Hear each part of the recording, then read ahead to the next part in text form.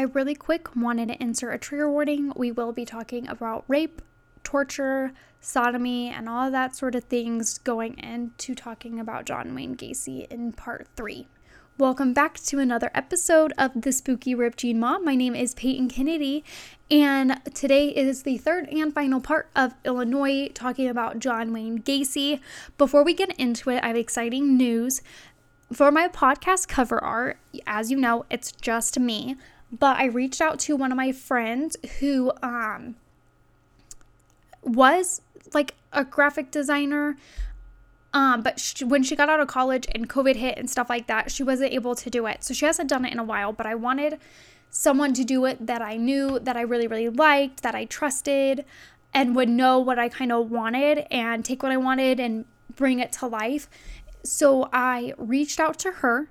And she is actually making me a new cover art, so you don't have to see my face. You get to see something like cute and more like, I don't want to say more like me because a picture of my face is me, but more to do with the podcast, not me, because it's not a podcast about my life. It's a podcast, even though like the beginning I normally talk about me, but it's a podcast about the terrible things that happen to these victims, the crimes that have happened, because I know I sound like a broken record. I don't want to romanticize the fact of serial killers, but I know that serial killers' minds are something that people are super interested in. Like me, I'm interested in true crime because the things that go on in serial killers' brains, I'm like, what? How the hell does this even happen?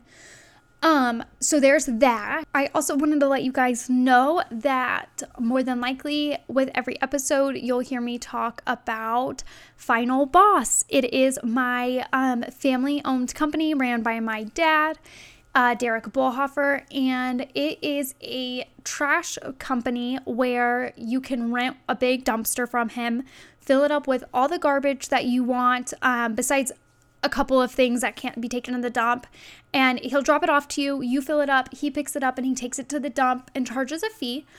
It's super cool. It's awesome. My dad's also a really, really great guy to work with. And like I said, if you are clearing out a house because you're moving, if you are planning on renovating, if you're a college student and you are moving back to your hometown, or you're just moving from an apartment to a house and need to get rid of a ton of garbage, that's a good way. Like, he's a good person to call. And it's the Final Boss. You can find him on Facebook. If you have me on Facebook, I am usually posting about it on there as well. So just give that a look. Again, his name is Derek Bullhofer. He's my dad. I love him. And then with that being said, we are on part 3 of John Wayne Gacy. And I think from now on, because my mom and my little brother Corbin came to town, which I really hope you guys liked the episode where he was a guest star and my mom was a guest star, I went by parts and researched a certain amount, and then I did an episode, and then I researched more and then did an episode. That made part 1 and part 2 each only like 30 to 40 minutes long. And I'm afraid part 3 might be a little bit longer than that. So from now on, I'll probably do all the research first. And if it's a lot and I need to split it up, then I will. But if it's not, then I'll probably put it together, because part 1 and part 2 could have easily been just one longer episode. And in part 2, we left off where John finally came back to talk to the detectives. Remember at 11, well, they went at 9 p.m. He said he was waiting for a call from his mom because his uncle died. He accused Lieutenant Kozenzak of being, what was it? He had no respect for the dead. And then at 11, John Gacy called the police asking if they still needed to see him. They were like, yeah. But then by 1 o'clock, John still hadn't shown up. The Lieutenant Kozenzak and his detectives left. And then at 3:20, John finally showed up. He was covered in mud. The person at the front desk was like, they're not here. You got to leave. And then John came back at 9:30 and they started to question him. Now, every single question they asked, he just denied right off the bat. Just denied everything. So that's when they decided that they were going to do 24/7 surveillance. I had to pause to put my part 2 notes away because I did John part 1 and part 2, and then Indiana came out, and now it's part 3. So I had to get my notes out to remember where I had left off for sure, and what I needed to talk about, and then I had papers everywhere, so I had to put it away. I could not do it. So they started the 24/7 surveillance. Police also talked to the neighbors, friends, family, coworkers. All of them pretty much said that John was super nice. He was super well liked in his community, but they did say he was weird. The surveillance team included Mike Albright, David Hackmeister, Ronald Robinson, and Robert Schultz. So the surveillance basically was, if he was at his house, they just waited outside his house. Now, they're really funny because they would park inside his driveway. Like, so John would know that they were there. And then if he left, they followed him wherever he went. And he would tell people and the neighbors when they were like, John, what the heck is going on? He'd say that he was being harassed and it was all over a misunderstanding. And he would also ask the surveillance team if they would want to come inside to have dinner with him, which I think is a little weird. And then Robert's still missing. We still don't know where Robert is. And they have helicopters now looking for him. Michael Rossi called Lieutenant Kozenzak and told him about Gregory Godzik's and Charles Hitula's disappearance, and they were found in the Illinois River that year. I don't remember if I talked about Michael, and I think I get to him in a few minutes, because I know in the last part I was like, oh yeah, I'll tell you about David Kramer and Michael Rossi and how they play into a part in here. And then I didn't tell how they played in a part in here, because for some reason my notes, when I was editing my notes, I didn't transfer that part to part 2's notes, and it just stayed in part 3. So it's all fun and dandy.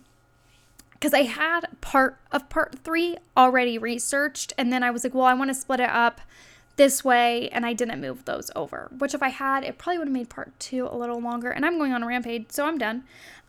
December 15th, DePlain investigators did get more info about John's battery charge against Jeffrey Regnall. And in case you don't remember what happened to Jeffrey, I will remind you. So John had lured him to his car.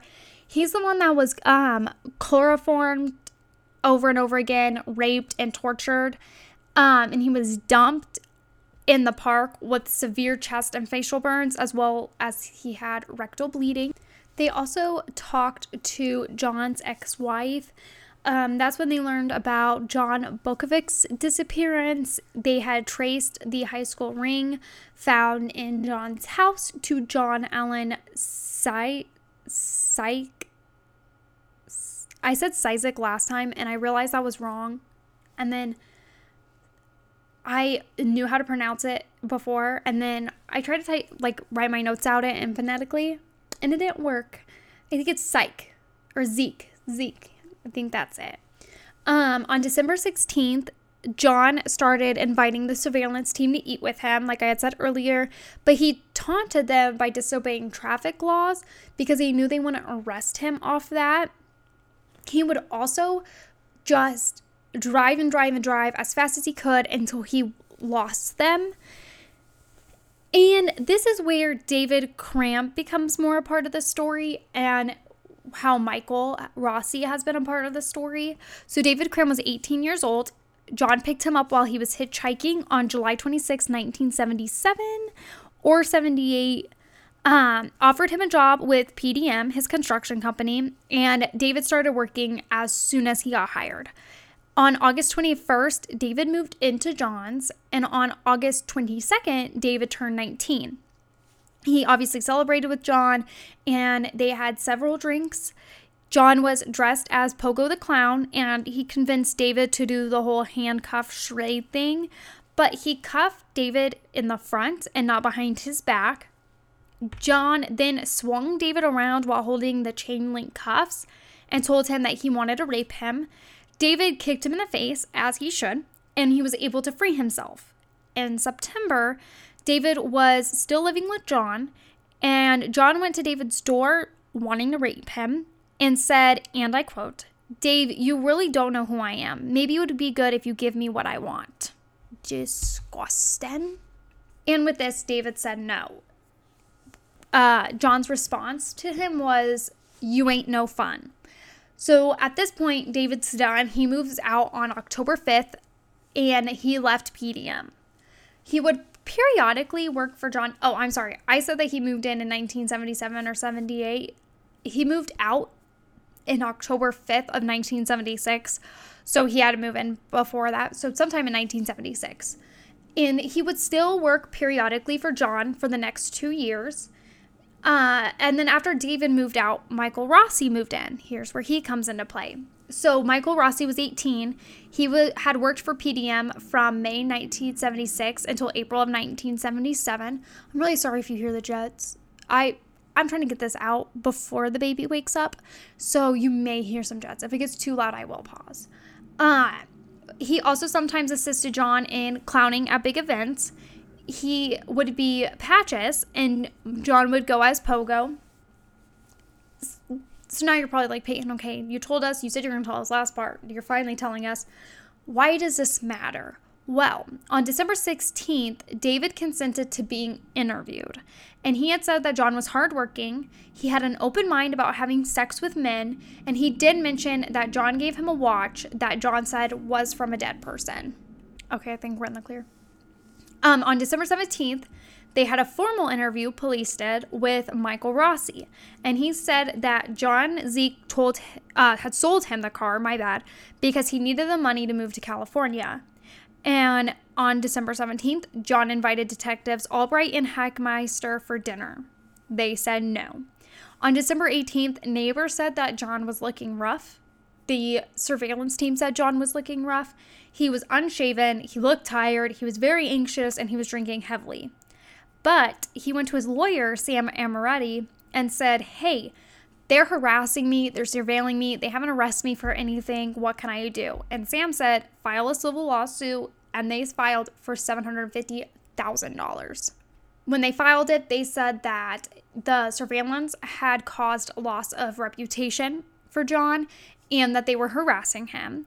On December 18th, Michael Rossi was interviewed for a second time. This time he was more cooperative, and he said in the summer of 77, John had him spread 10 bags of lime in the crawl space of his home.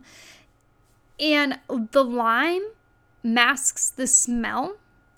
On December 19th, they started gathering evidence for a second search warrant. So this is at this point, Sam Amoretti has filed a lawsuit, and the hearing is set for December 22nd.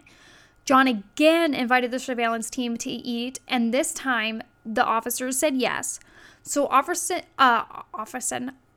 Robinson carried on conversations with John to just keep him distracted while Officer Schultz looked around, tried to get some serial numbers for a Motorola TV that they believed to be John Zeke's. He wasn't able to, but when he went to the bathroom, he had noticed a funky smell.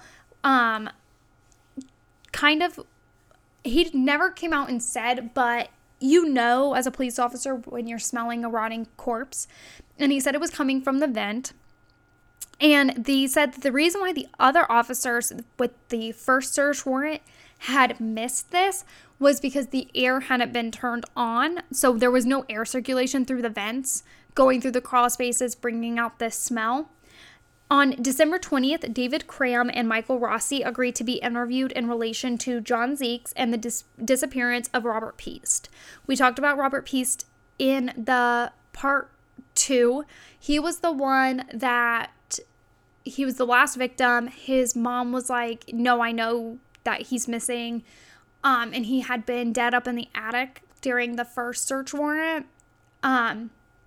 So Lieutenant Kozenzak asked where they believed John would have put Robert's body, and Michael came right out and said that he believed the possibility of the crawl space. They also believed that John had stolen John S.'s car, and Michael agreed to a polygraph test. When they were asking him questions, Michael did deny any involvement with the disappearance. He also denied knowing where Robert was, but then he refused to answer any more questions.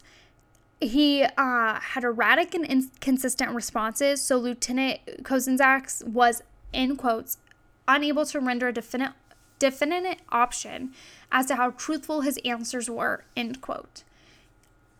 Michael did mention the trenches that John had him dig in the crawl space, and he did mention that whenever John had him do this, he would insist that he not go off the path that he was supposed to dig. So now David Cram is being interviewed by police, and he's telling them about when John Gacy tried to rape him.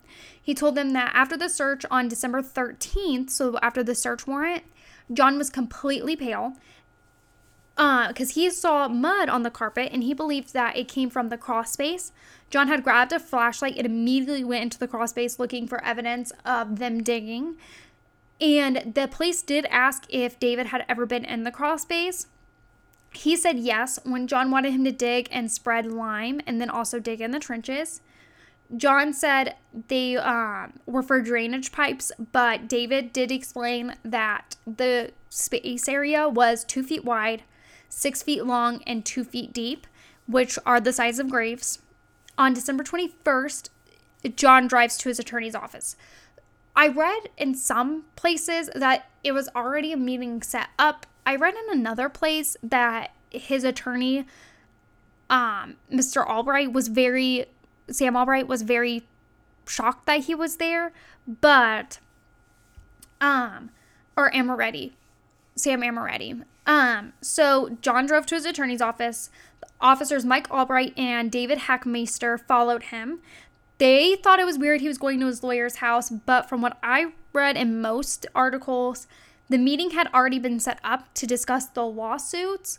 When John gets in there, though, Sam says he just starts confessing to everything right away. And it looked a little something like this. So he picked up the Daily Herald, and on the front page was a picture of Robert Peace letting him know, like, hey, this kid's missing. What happened to him? And John pointed and said, this boy is dead. He's in the river. End of quotes. His exact words from word. He was visibly drunk. And so Sam goes up to the police that are surveilling him, and he tells them basically like, hey, due to client confidentiality, I can't tell you what he said, but please do not let him leave here because you do not want him to leave. But the police can't just hold John there without any suspicions. So they just have to continue to follow him. John did get into his car and leave.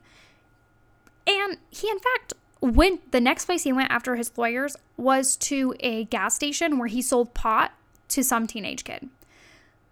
The police weren't going to arrest him for that because it would ruin everything else that they had going on. But they did call it in. So after he sells the pot, he goes back home. He goes inside, grabs his dog, comes out, goes over to a neighbor's house, and asks the neighbor if the neighbor could take care of his dog. He was like, listen, with PDM construction and being followed by the police officers for this huge misunderstanding, I just don't have the time to take care of my dog. And when all this blows over, I would love to take him back. I just need you to watch him for the time being. And his neighbors were like, yes, we'll watch him, of course. Then John goes to a friend's house and he knocks on the door. His friend answers. He's like, what's up, John? And John goes, I've been a bad boy. In exact quotations. And the neighbor basically was like, what the fuck are you talking about? And gives him a drink. And all John says is the end is near. And that the police are trying to pin a murder on him. And as the neighbor's trying to ask questions, John gets frustrated and he goes to leave. But the neighbor stops him and says, well, I thought you wanted to tell me something. At this point, John turns around to look at him and he goes, I killed 30 people, give or take a few. And he asks, well, who are they? And John says, bad people. And then he cried.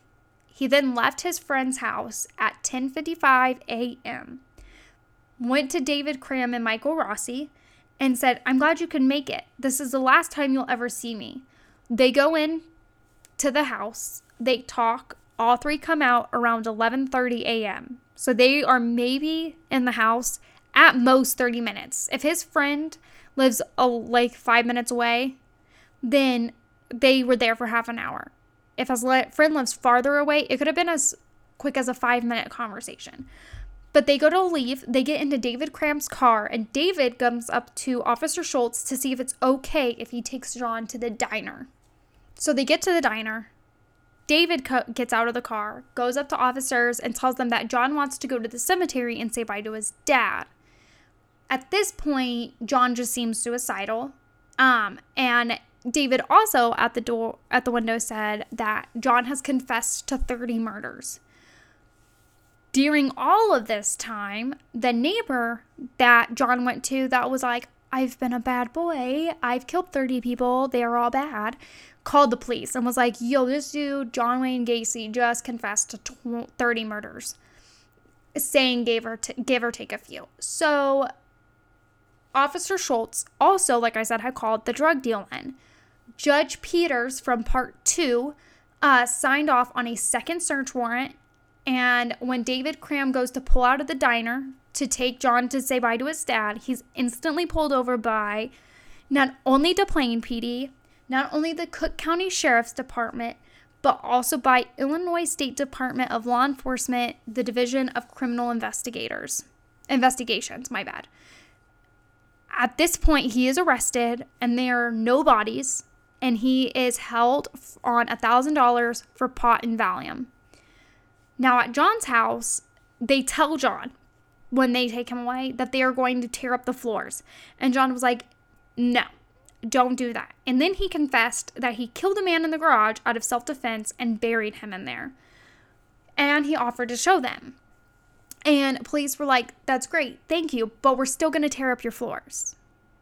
There's no doubt in our minds, especially after that neighbor in Part 2 said that you have an attic and crawl space. We're going to check everything. Nothing's going to be overturned. So then they called the medical examiner at 10 p.m., which was Dr. Robert Steen, and he had to go into the crawl spaces with his assistants, and they crawled in and they found bones, believed to be for one person, but they did let the police know that the bones looked too old to be Robert's.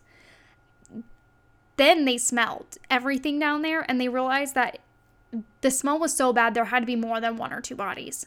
So they kept going, and they finally he told investigators that he killed 30 teenage boys and raped them. He went into details about his handcuff scheme, sham thing. He told them that he buried them in the crawl space, but he ran out of room with Robert Piest, so he dumped 5 in the river, and Robert was one of them.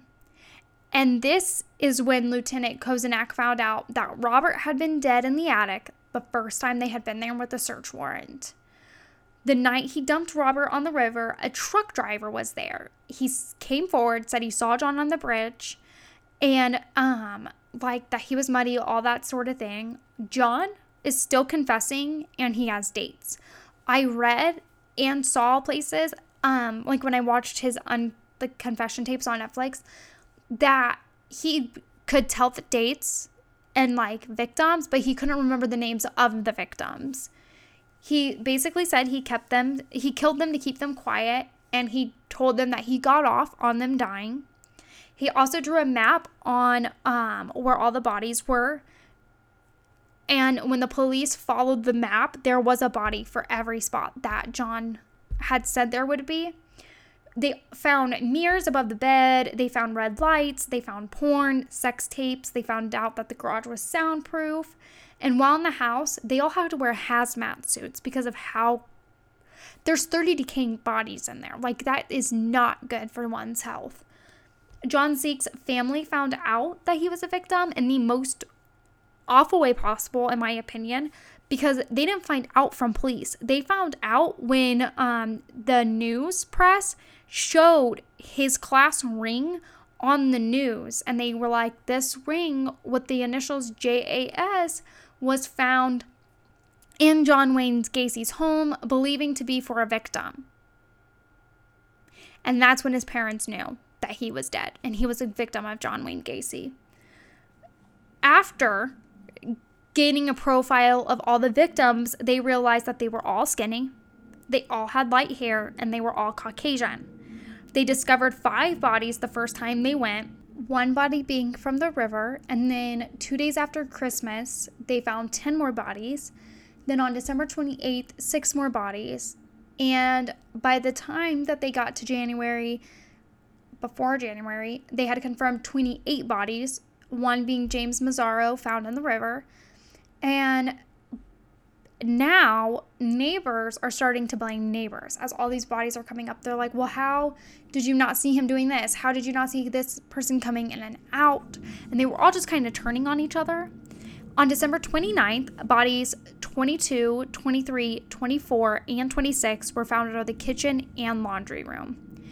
Body 25 was beneath the bathroom. Body 22 had cloth in his throat with 2 socks that were recovered from his pelvic region, and he was buried directly beneath body 21. Bones 24 and 23 were tangled together, and cloth was found in bodies 24 and 26. Body 25 was found in John's bathroom with cloth down his throat, and the final victim was found beneath the bathroom, 10 inches below the surface of the soil, found with cloth lodged down his throat.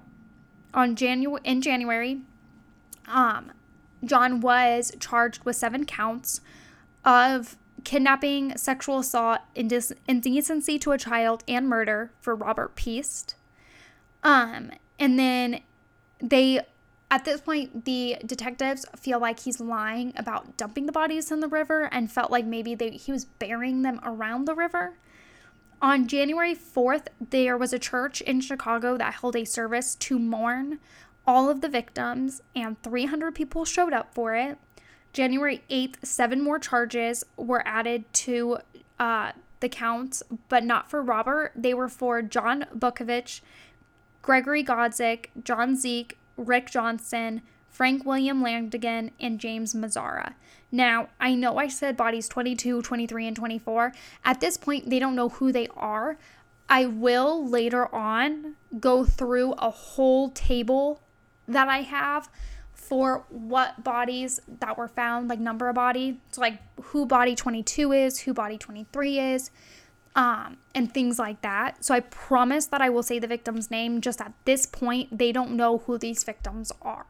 Just a quick little note, his house was torn down in April of 1979, and the trial started on February 6, 1980. He was charged with all 33 murders. It happened in Cook County. The judge was Louis Garapo, and they did select a jury from Rockford, Illinois, because the press in Chicago was so heavy on it. They wanted to try to find bias outside of the city they were in. The jury included 7 men and 5 women. The defense had John spend time in front of doctors trying to convince them that he had multiple personality disorder.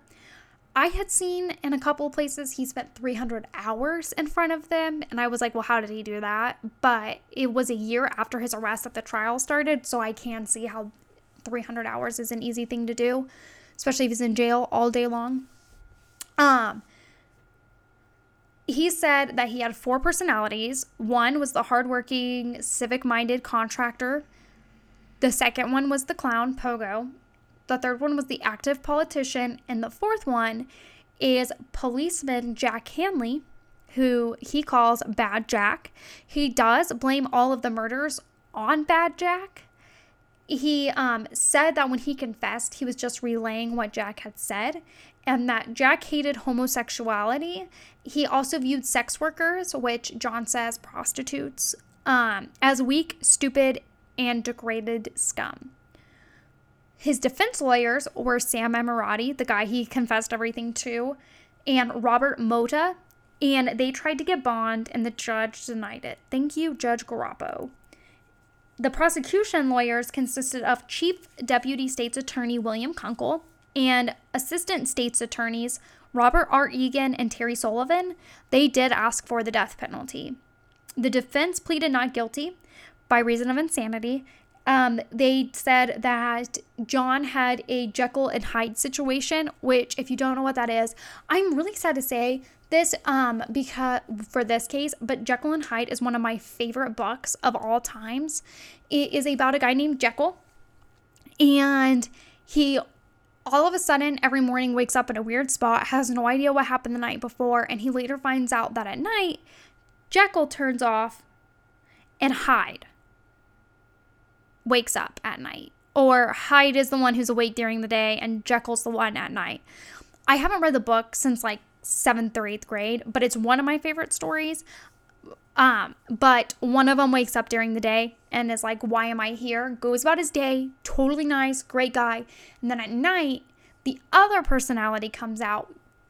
The guy in the daytime does not remember what happened the night before. But the night guy is like super mean, very criminal-like. And that's basically what the defense was saying that John was doing. They produced a few psychiatric experts who examined John, and only one would say that he diagnosed him with borderline personality disorder, and that was Dr. Thomas Eliso. But he didn't want to fully diagnose him as having a personality disorder, which is why he said borderline. Dr. A. Reffman did say that John was mentally fit to stand trial. Now, the prosecution called BS on the whole Jekyll and Hyde thing, and they said John was sane and in full control of his actions, and he's just purely evil. Doctors refuted the defense doctor's claims of insanity.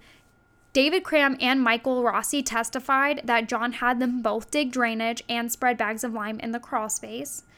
They talked about how they weren't allowed to go off the path and that John would go down there and check on them. Other employees weren't allowed to deviate down there either if John had them digging in the crawl space.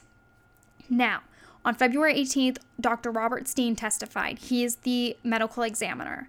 He said all bodies recovered were markedly decomposed and putrefied. They were just skeletonized remains. He said 13 victims had died of asphyxiation. 6 of those had ligature strangulation. 1 of them had been stabbed in the chest multiple times. 10 were undetermined, and Dr. Robert Steen also said that it was highly improbable that all 3 boys would have died from accidental erotic asphyxia. On February 21st, Jeffrey Regnall testified against John Wayne Gacy. And I think I mentioned in part 1 or part 2 that he had testified. So on the stand, Jeffrey said everything that John did to him, and he cried when he talked about the torture. He was also asked if he believed that John would change, and he said he believed he wouldn't be able to conform to the law's expectations because of the beastly and animalistic ways he attacked me. When John's lawyers questioned Jeffrey in the cross-examination, Jeffrey ended up throwing up on stand, and he was accused from having to testify anymore. If I was a juror and one of the victims testifying threw up on the stand, at that point I would know he's not lying. I mean, I probably wouldn't think he was lying anyway if there were 33 bodies found in this man's home. But throwing up on the stand is very much an indicator of trauma. And at that point, I'd be like, Judge, we can wrap this up. He's guilty. Give him it all. Give him it all. On February 29th, Donald Voorhees testified. He was sexually assaulted by John in 1967. He told on the stand about what had happened. He talks about how John paid someone into scaring him, where the guy maced and beat him up because they didn't want Donald going to trial. I talked about that in part 1. He had paid some kid like $300 to... Sorry, I had a weird thing in my throat. I don't know what just happened. It wasn't a burp, it was like a bubble. And then Donald didn't know if he'd be able to testify when asked because of how traumatic everything was for him. But he did briefly, but then he was asked to step down. In March, Robert Tonley testified, and he told about the abuse that he experienced from John in December of 1977. He was visibly distressed on the stand. And while he was testifying, John kept laughing. During cross-examination, Robert Moda tried to discredit Robert, but he was very unsuccessful in that, which that is the defense's, the defense has to try, their whole goal is to discredit the person on the stand. If they can't get anything out of him that would go their client's way, they have to try to discredit. But again, he was unsuccessful. So the 5th week of trial, John wrote a letter to Judge Garoppo, and he said he wanted a mistrial because he didn't approve of his lawyer's plea for insanity. He also said that his lawyers weren't allowing him to take the witness stand, and he had wanted to. He also said that they had not called enough medical witnesses in his favor, and said that the police were lying and the statements were self-serving for use by the prosecution.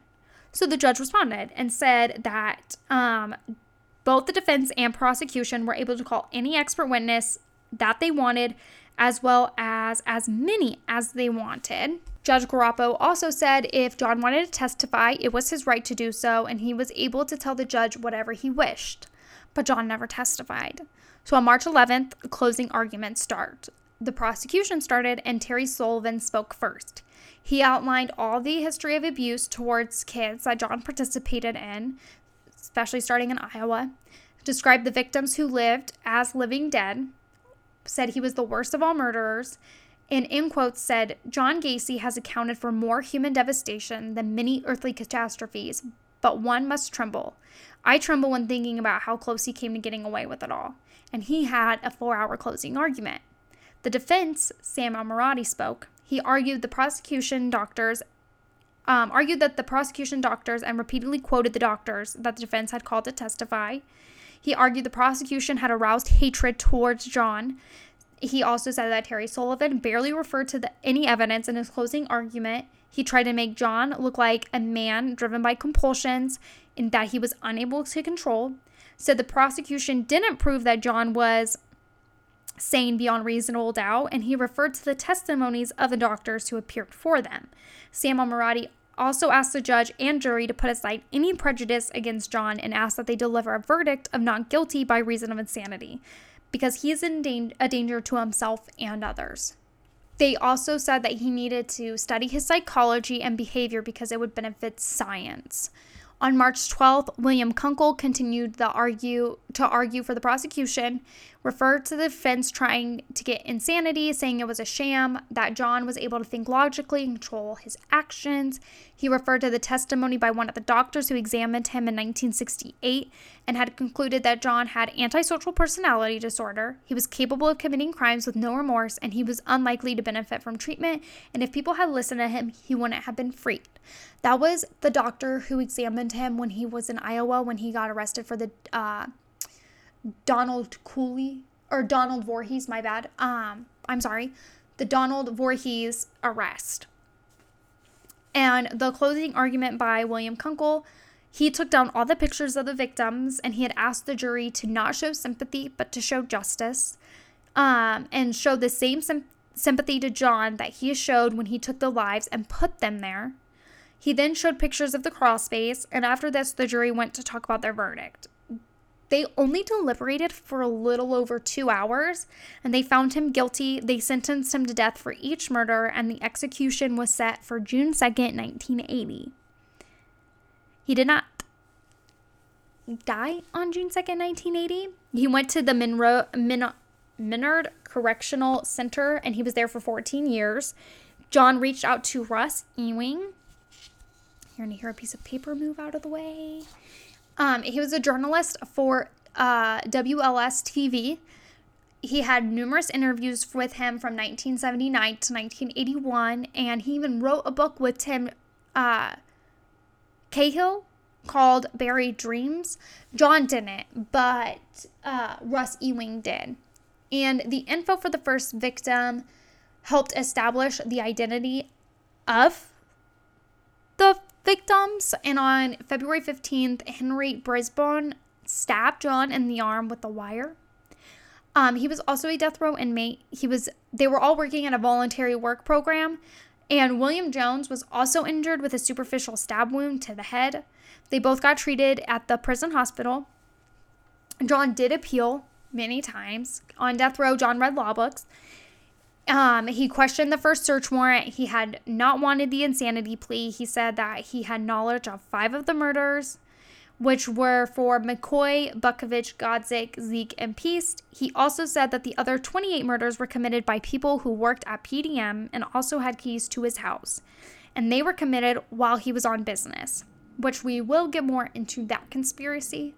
In mid-1984, the Supreme Court upheld John's conviction and ordered lethal injection for November 14th, 1984. John filed an appeal. That was then later denied on March 4th, 1985. He filed a post-conviction petition wanting a new trial. He had a new defense attorney named Richard King, and he believed he was provided with bad counsel in the 1980 trial, and that was dismissed on September 11th, 1986. In 1985, John appealed the decision to be executed. The conviction was upheld. And his new, I'm at 1989 or 1988. I'm so sorry. 1988, John appealed the decision to be executed. The conviction was upheld on September 29th, 1988. New execution was for January 11th, 1989. So then John tried to appeal his conviction again. He was also denied, and the Illinois Supreme Court formally set the execution date for May 10th, 1994. So then May 9th of 1994, they transferred John to the State Correctional Center in Crest Hill. They allowed him to have a picnic with his family, which I think is totally and utterly stupid. I think that's bullshit. I don't think that's fair at all. He should not have been able to say goodbye to his family. He should have been able to say goodbye to him through like the window or whatever. Like they watch him, but I don't think he should have gotten a picnic with him because 33 boys did not get to have a last picnic with their parents. He asked for a bucket of KFC, dozen fried shrimp, French fries, fresh strawberries, and Diet Coke. That evening, he and a Catholic priest prayed together. He was escorted to the execution chamber and he received lethal injection. A crowd of 1,000 people showed up outside, and a majority of them were for the death penalty. There was a small group that was against the death penalty, and they held a candlelight vigil. The people that were there for the death row penalty wore t-shirts saying "No tears for the clown," and I 100% would have worn a shirt. I have very mixed feelings when it comes to the death penalty, because an eye for an eye makes the world go blind, but 33, I don't think he would have gotten any help, and I think if he had ever been able to get out of jail or a life sentence, I don't think he would have survived jail anyway. I think he would have been murdered because he's a predator, and in jail people don't like men who rape kids. So I definitely think he wouldn't have made it in jail. I also, for the statute of crime that he held, I definitely think the death penalty was in. When it comes to only killing one person, I definitely think you need a life in jail without the possibility of parole. It's just I feel like the death penalty isn't just black and white. There's a lot of gray to it. And in some instances, I'm like, yes, absolutely death penalty. In other instances, I'm like, maybe not. This one, definitely 100%. He wouldn't have lived in jail. Someone already tried to stab him once. No. And they were on death row. So John was hooked up to an IV, and in my notes I said, because drugs. But that is how they administered the lethal injection. But as the chemicals were going into his arm, they actually started to solidify. And at that point, they closed the blinds and the tubes were replaced. The blinds were reopened and the drugs were administered again. This took 18 minutes, and his last words were, "Kiss my ass." The confirmed death was at 12:58 a.m. on May 10th, 1994. The anesthesiologist actually blamed the prison officials because he said that they had inexperience at conducting an execution. He said if they had done it the correct way, following the correct procedures, nothing would have gone wrong. And this actually led Illinois into adopting a new way for lethal injection to be administered. William Kunkel, he was the prosecution attorney. He said he got a much easier death than any of his victims. And Mr. William Kunkel, you are 100% correct on that. They did remove his brain, and they gave it to Helen Morrison. She was a witness for the defense at trial, and she actually interviewed serial killers to isolate common personality traits of violent sociopaths.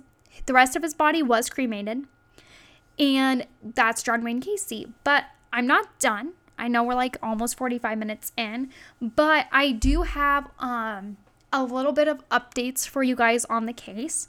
So on October 2011, the sheriff for Cook County announced that they had obtained full DNA profiles from each of the unidentified victims, which I believe there's 5 unidentified victims. They were gaining samples from people all over the U.S., and they are asking if family members of any male that went missing between 1970 and 1979 to come on in and give them their DNA. because they have been able to identify 3 of the unidentified victims, and they were able to rule out men being victims of John. And they also solved 4 unrelated cold cases from 1972 to 1979. On November 2011, body 19 was identified through DNA testing. His name was William Bundy, and his parents originally had wanted his dental records at the time of all this to be tested against the bodies that were found, but his dental records were actually destroyed when the old dentist retired. On July 2017, body 24 was identified as James Hackinson. He was 16, and that was due to DNA testing. On October 20 of 2021, body 5 was identified as Francis Wayne Alexander. He was 21 years old, and they identified him through forensic genealogy, which I don't think 23andMe does it, but websites like 23andMe, where you have to send your DNA in to get tested, they're able to use that DNA to track to get connections to people. So that is how Francis was identified. But he actually was never reported missing because his parents thought he had just moved from Chicago to California. And they thought he did this after he had his last conversation with his mom in November of 1976. There are still 5 victims unidentified. And in 1979, Betty Catliff used the skulls of the unidentified victims to create a facial reconstruction on what they would have looked like at the time of the murders. So, before I get into his potential accomplices, I just want to say, if you or your family members know any male that you were related to that went missing in Illinois at all around the 1972 to 1979, please submit your DNA or your family's DNA if it's their brother or something, because they will be able to test it and get a victim will pop up, and they will be able to identify one of the unidentified victims. So please, even if it's your 3rd cousin, just try it. Please help us get these unidentified victims identified. I'm also now going to get into my chart about all the victims, because we're going to move on to potential accomplices after that, and I want to make sure we hit them. Okay, so this will be long, so please forgive me, because it is all the victims and their body number, like the recovery number, because I want to make sure that all of them are talked about. They're all their names. We have Timothy Jack McCoy. This is also going by the date of murder, so the first one to be found, things like that. So Timothy Jack McCoy, he was 16. He died on January 3rd, 1972. He was body number 9 that was recovered, and he was found in the crawl space. John Bukovich was 18. He died on July 31st, 1975. Body number 2, he was found in the garage. Daryl Julius Sampson was 18. He died on April 6th, 1976. Body number 29, and he was found in the dining room. Randall Wayne Reffitt was 15 years old. He died on May 14th, 1976. Body number 7, in the crawl space. Samuel G. Dodd Stapleton, 14 years old. He died on May 14th, 1976. He was body number 6, also found in the crawl space. The next victims are all found in the crawl space. The first one the next one that's not found in the crawl space, I'll say where their body was found. Michael Lawrence Bonin was 17. He died on June 3rd, 1976. He was body 18. William Huey Carroll Jr. was 16. He died on June 13th, 1976. He was body number 22 or 24. Nope, 22. And he found in the crawl space. I looked at the wrong one for a moment. James Byron Hackinson was 16. He died on August 5th, 1976. He was body 24, and he was found in the crawl space. Rick Lewis Johnston was 17. He died August 6th, 1976. He was body number 23. Kenneth Ray Parker, 16 years old, died on October 24th, 1976, and he was body number 15. Michael M. Morano was 14 years old. He died October 24th, 1976. He's body 14. William George Bundy, 19 years old. He died on October 26, 1976, and he was body 19. Francis Wayne Alexander was 21 years old. He died on December 1st of 1976. He was body number 5. George John Godsick was 17. He died on December 12th, 1976, and he was body number 4.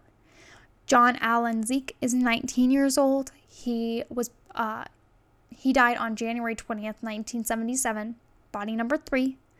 John Stephen Prestige was 20 years old. He died on March 15th, 1977, and he was body number 1. Matthew Walter Bowman was 19 years old. He died on July 5th, 1977. I am so sorry. He was body number 8. Robert Edward Gilroy Jr. was 18 years old, and he died on September 15th, 1977, and he was body 25. John Anthony Mowry was 19. He died September 25th, 1977. He was body 25.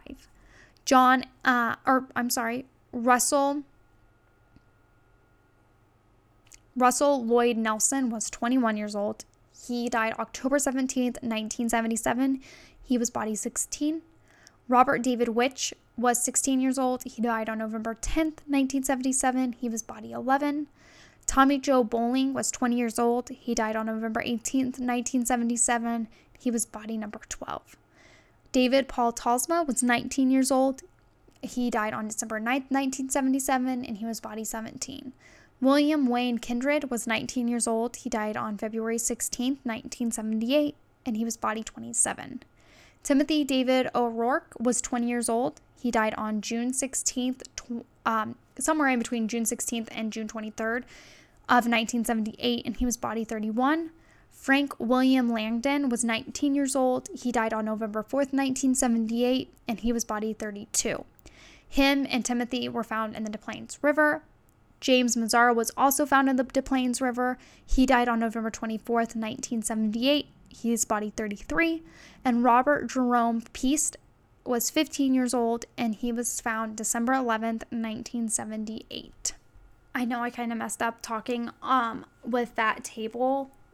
It was a lot. It's a lot to see the names and realizing like their deaths and just remembering everything I read about all of them. It's just really, really sad. So now we're going to talk about his potential accomplices. He had asked if his associates were arrested when he was arrested. And he had said that they participated directly in the killings and that David Cram and Michael Rossi were involved in several murders. Not just John's defense attorneys, but other criminal defense attorneys came to the conclusion that John had an accomplice or accomplices, because in the 80s, John told Robert Ressler that 2 or 3 PDM employees helped in several murders. Now, Robert Ressler is an FBI profiler. Jeffrey Regnall also said that during his abuse at the hands of John, that another boy with light brown hair had knelt down to him and watched. He said he also saw a light on during the abuse, like come on during the abuse at a different part of the house. 3 days before the arrest, 2 officers followed John to a meetup, and that was with Michael Rossi and a guy named Ed Hefner.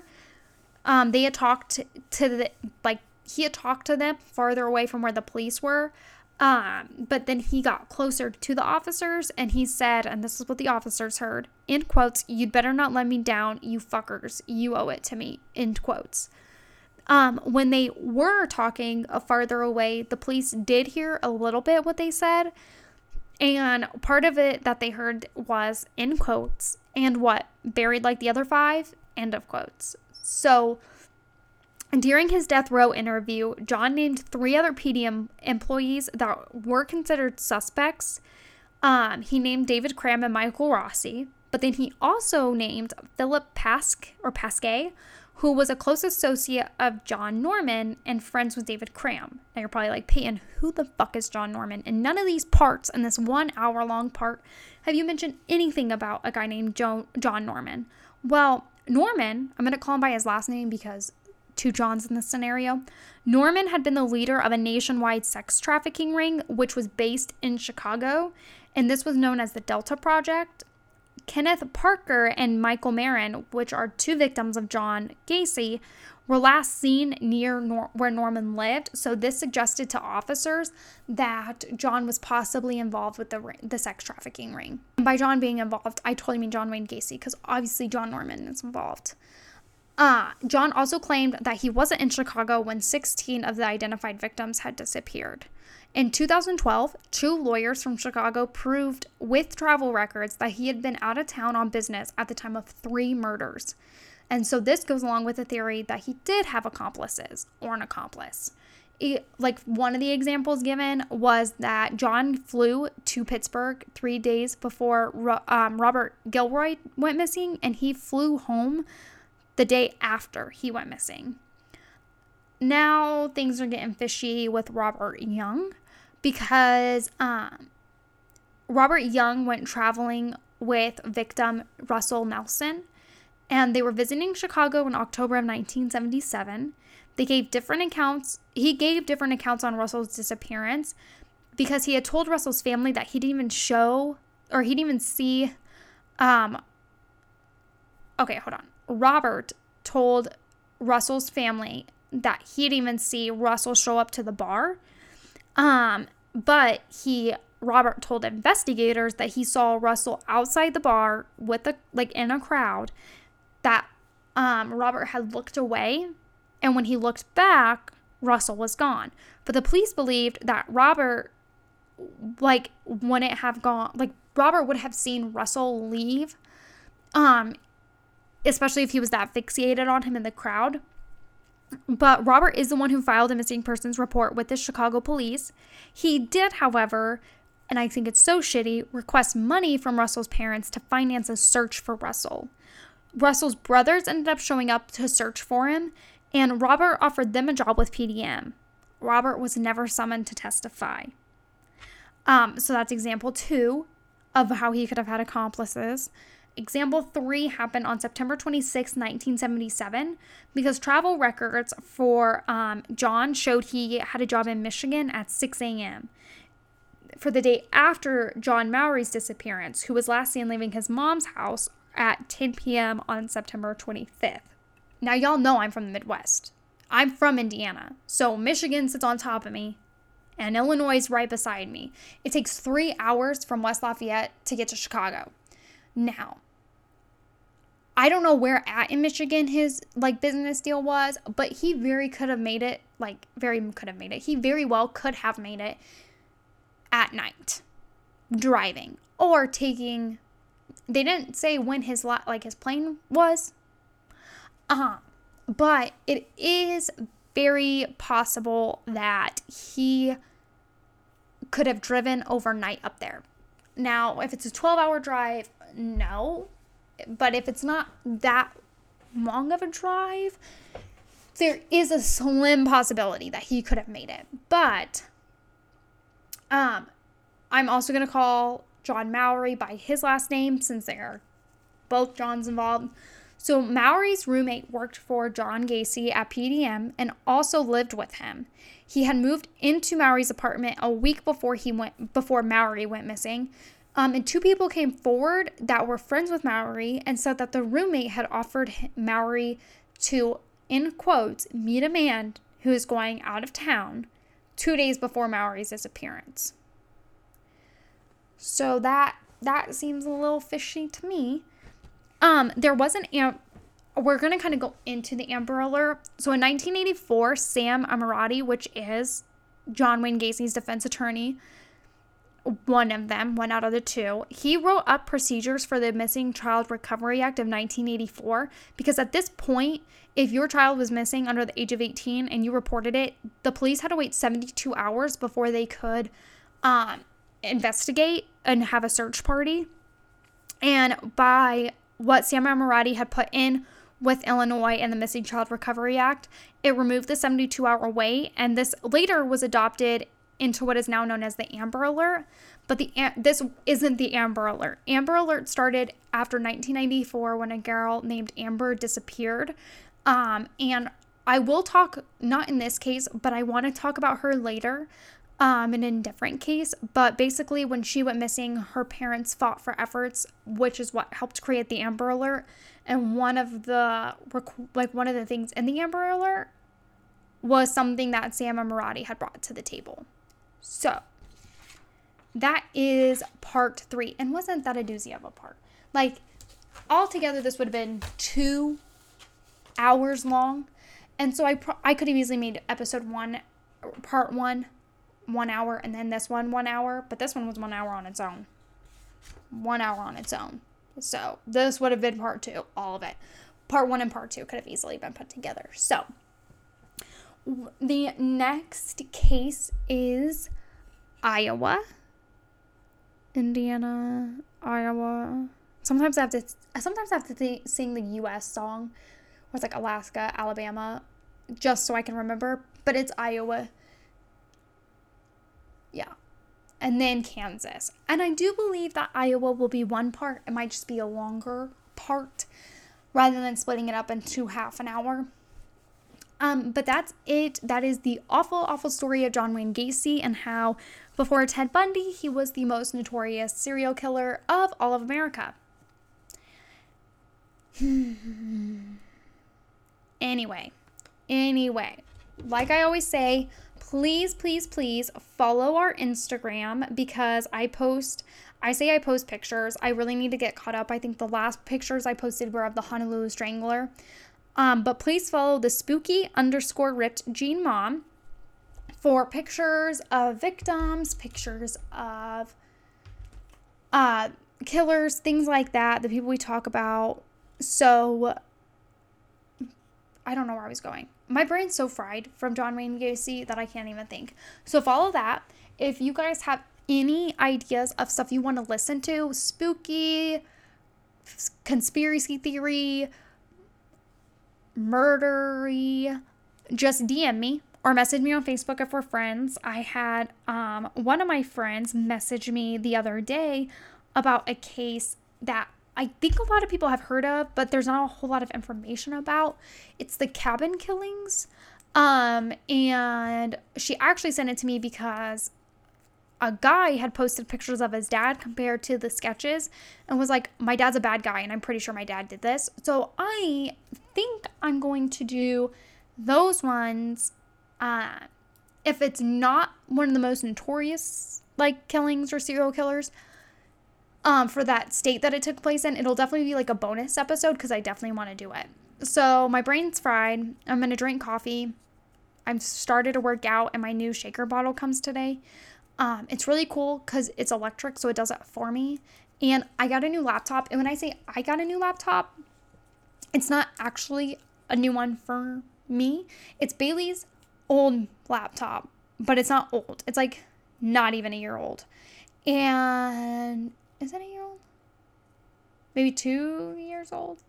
But it's a MacBook with like a touch bar and stuff, and it has way more storage than my MacBook Air that I had. And he doesn't use his laptop, so he gave it to me so I can use it for like podcasting, and it just helps me better too. And my new case comes in, and I'm so excited. It's like a gray leopard print. Bailey's case that he has on it is like an American flag and very rustic. And it's definitely his aesthetic, but it's not mine. So I'm very excited for all those new things. And I think I'm going to take Paisley outside to play in her pool today and get unfried from John Wayne Gacy because he's a lot. But thank you guys for tuning in. I love you all. I appreciate you all. I love all the support you guys give me. You guys are awesome. I love you. Bye.